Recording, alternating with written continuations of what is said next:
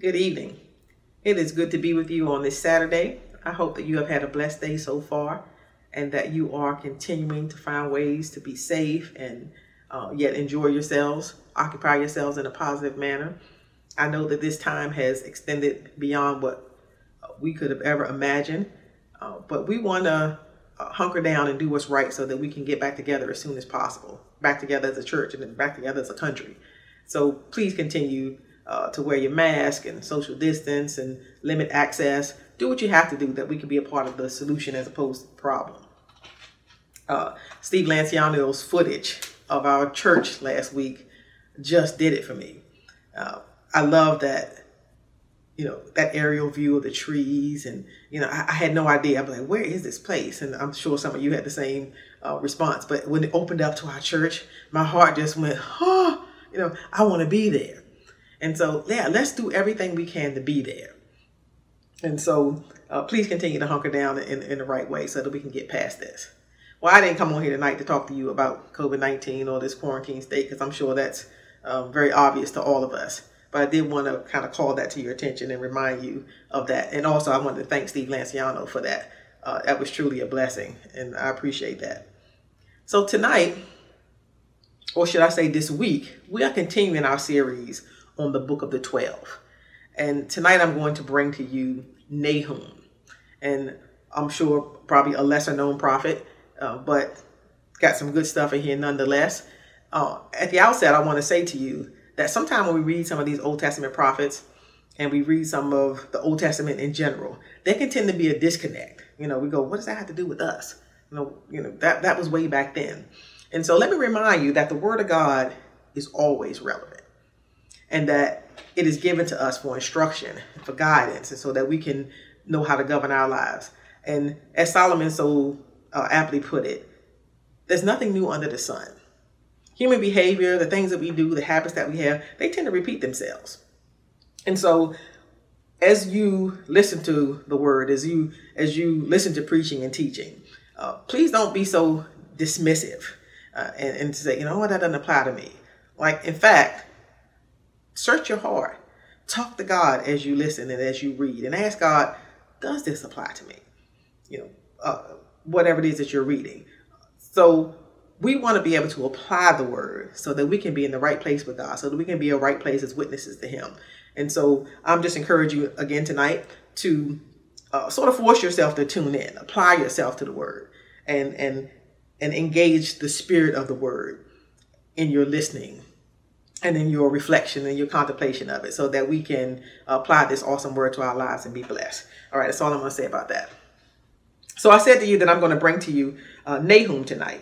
But before I jump into the scripture, let's pray and let's ask God to be in our midst and to have his way tonight. Jesus, we thank you, Lord. Oh God, for being our Savior, Lord, for being the one who loves us like no other. We thank you for your goodness, Lord Jesus, and your great mercy toward us, Lord. Hallelujah. Hallelujah, Jesus. We worship you, Lord, and we lift up your name this night. Thank you, Lord Jesus, for your awesomeness. Minister to us tonight. Open our hearts and our minds to your word. Help us, oh God, to grow closer to you. Help us, oh God, with those things that we're struggling with in our lives, God, that are affecting our relationship with you, our relationship with others, Lord Jesus, our witness in this community, God. Help us, oh God, to overcome them by the power of your spirit. We worship you tonight, Lord. Hallelujah. Hallelujah, Jesus. We bless your name. Praise you, Jesus. Hallelujah, Jesus. So I'm going to talk to you tonight about Nahum. And the book of Nahum starts this way. It says, this message concerning Nineveh came as a vision to Nahum, who lived in Elkosh. And so here is Nineveh again. Desi did a great Bible study on Wednesday night, and we talked about Obadiah and Jonah. And obviously Jonah's, the main focus of his story was this nation of Nineveh, who were these cruel and brutal people who had done many atrocities to the surrounding nations in their time. And, Jonah had this nasty attitude, and he was, obviously wishing that God would just probably wipe him off the face of the earth. And so here we see a prophet to the same people. And this is probably, from what I can ascertain from studying, probably about 150 or at least 150 years later. Okay, so from the time period that Jonah interacted with the Ninevites, this is many years later. And so here God is bringing Nahum a vision about what he's going to do to Nineveh. Now, I thought it was interesting in preparing for this lesson that Nineveh, a city in Assyria, you may have even heard when you watch broadcasts, news coverage of the Middle East, you might have heard of the city of Mosul in Iraq. So that would be where Nineveh was in the ancient times. And so Assyria actually has a rich history. I mean, it was founded by Nimrod. Does that name sound familiar? And who was Noah's great grandson. In Genesis 10, Nimrod is described as the first heroic warrior on earth, as well as the greatest hunter in the world. And so perhaps Assyria's effective warfare comes from its founder, who was the greatest warrior on earth. And you can go and find that in Genesis 10. And so, Nimrod built this country, and over time, Assyria became a great power, a force to be reckoned with. And again, if you go back, and Desi did a better job than I can of describing about this country in his lesson last Wednesday. But Nineveh became a royal city. And so it was wealthy. I mean, hanging gardens and libraries and, cities and it was a beautiful place. It was a wealthy place. It was a rich place. It was a powerful place. And I say all that to say that the Ninevites, or the Assyrians, were a force to be reckoned with. You didn't want to mess with them, and they were actually wreaking havoc on the nations around them. And so God starts this vision with Nahum, and he says to Nahum that he is a jealous God, filled with vengeance and rage. He takes vengeance on all who oppose him and continues to rage against his enemies. In verse 3 says, the Lord is slow to get angry, but his power is great, and he never lets the guilty go unpunished. You hear that, slow to anger? That's the same wording that we find in Deuteronomy. That's the same wording we find in Jonah. That's the same wording we find in many of the Psalms. And so this is obviously something God wants his people to know, that I'm not a rash God. I'm not a God who just reacts without thinking. I'm not a God who doesn't have restraint. In fact, I'm slow to anger. Why is that? God loves us. I don't know how many different ways to say that, but God really, really loves us. He really, really understands our situation as human beings in this earth. He really, really understands our fallen state. And he really, really, really has compassion for us. And so though we are people, broken and cruel, just to pull back to the Assyrians and the Ninevites, and we are a messed up people, but we are his beloved. We are his creation. We are who bear his spirit. We who are who bear his image. He loves us. And so it's not his intention to break out in anger toward us. So I think it's repeated so many times in scripture, this phrase that he is slow to anger, because he wants to remind us of that. I am long suffering. I'm rooting for you. I'm on your side. So remember that. And he also adds there that he never lets the guilty go unpunished. So though I am the God of compassion, the God of mercy, I'm the God who is long suffering in love, I'm also the God who will deal with you. And that's a consistent theme as we go through Nahum's just 3 little chapters here, where we see God talking about the soft side of him, if you will, and this side of him that you don't want to mess with. All right. And so that's a repeated theme there. And so this whole vision that he gives to Nahum is sort of these 2 parallels here. He's talking about the destruction that's coming, and he talks about, I'll drop down to verse 7, for example, in chapter 1, where he says, the Lord is good and a strong refuge when trouble comes. He is close to those who trust him, but he will sweep away his enemies in an overwhelming flood. So here we go. If you are God's enemy, you're in bad shape, whoever you might be. And so here he's directing his comments to the Ninevites, who in their day, again, they were no joke. You didn't want to mess with the Ninevites. And so God in effect is saying, listen, Ninevite, you might be big and bad here on this earth. You might be able to conquer your neighbors and crush your neighbors. And you might be able to deal with people with brute force. And the whole world might fear you, but you don't want to mess with me. You're no match for me. And so the Ninevites, in this case, you can almost liken them into the devil, right? You're no match for me. This is God speaking. You're no match for me.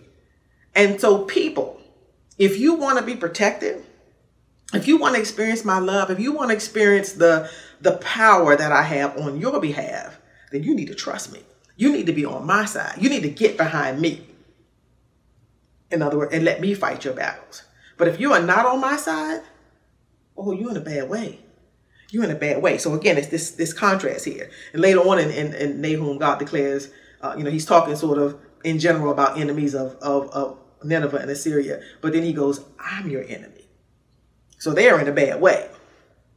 Verse 12 says, though the Assyrians have many allies, they will be destroyed and disappear. And then he's talking to his people. So he shifts. Oh, my people, I have punished you before, but I will not punish you again. Now I will break the yoke of bondage from your neck and tear off the chains of Assyrian oppression. So again, if you want to be protected, I don't care how big and bad your enemy is, right? The Assyrians in this time were like the baddest of the bad. But if you belong to God, God said, I'll break the yokes of even the most powerful in your life, whether that be human forces or spiritual forces. And so here again is this contrast. Where do you want to be in this narrative with me? Do you want to be my beloved, whom I protect and keep and lavish my love on? Or do you want to be my enemy, whom I will crush and destroy? It's amazing to me, as I have refreshed my reading of the prophets and even of the Old Testament. When I first came to the Lord, I don't know why, but I read the Old Testament a lot. I love the Old Testament. The stories were so rich and so complex and so heart-wrenching in times. And I remember really fearing God when I read about what I saw at that time as his harshness, as his roughness toward his people. But as I have grown and as I have read, maybe with a more experienced heart or ear, when I read in the Old Testament, I don't see that same God. I don't see the God who is so harsh. I see the God who is going to great lengths to save his people. I see this God of compassion. I see this God who is slow to anger. In fact, I see God literally chasing after us. Isn't that crazy image? Right? God chasing. We are running from him. God is saying, I'm offering you love. I'm offering you compassion. I want to bless you. I want you to have abundance in every single way. And I see people running from that. And I see God almost, if he were a human, almost making a fool of himself, chasing after us. But he does. Go read it for yourself. Sit down and pull out the Old Testament and pay attention to the details. He's running after us. He wants us so bad. I can imagine, what are you running for? Why would you run from your help? Why would you turn away from me? Especially when what's out there is destructive. What's out there is going to take you out. What's out there is trying to kill you. It's what's, and we have this, crazy way as human beings where we put things on God that don't belong to him. Talk about justice, right? Somebody's on a lesson on Amos. Rachel did a great lesson on Amos and talk about justice. How dare we unjustly accuse God of being hard and harsh and judgmental in that when in actuality, he is this God of compassion.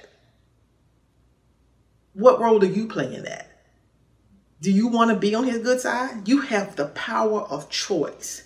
You can choose to honor this great God. Desi pointed out in his lesson on Jonah that when the message was brought to the Assyrians, not even so huge. Jonah didn't come with compassion. Oh, turn to God. No, Jonah said, "No, you're going to die. You're going to die." And that was enough for this brutal, cruel, hard, hell-raising people to fall on their faces and repent. And God was there to accept that. We see that he didn't wipe them out, at least not yet, because here we are, at least a couple of hundred years later, approximately, when God is still working with them. So yes, they repented at that time, and obviously they went back to their same ways, but yet God is still working with them.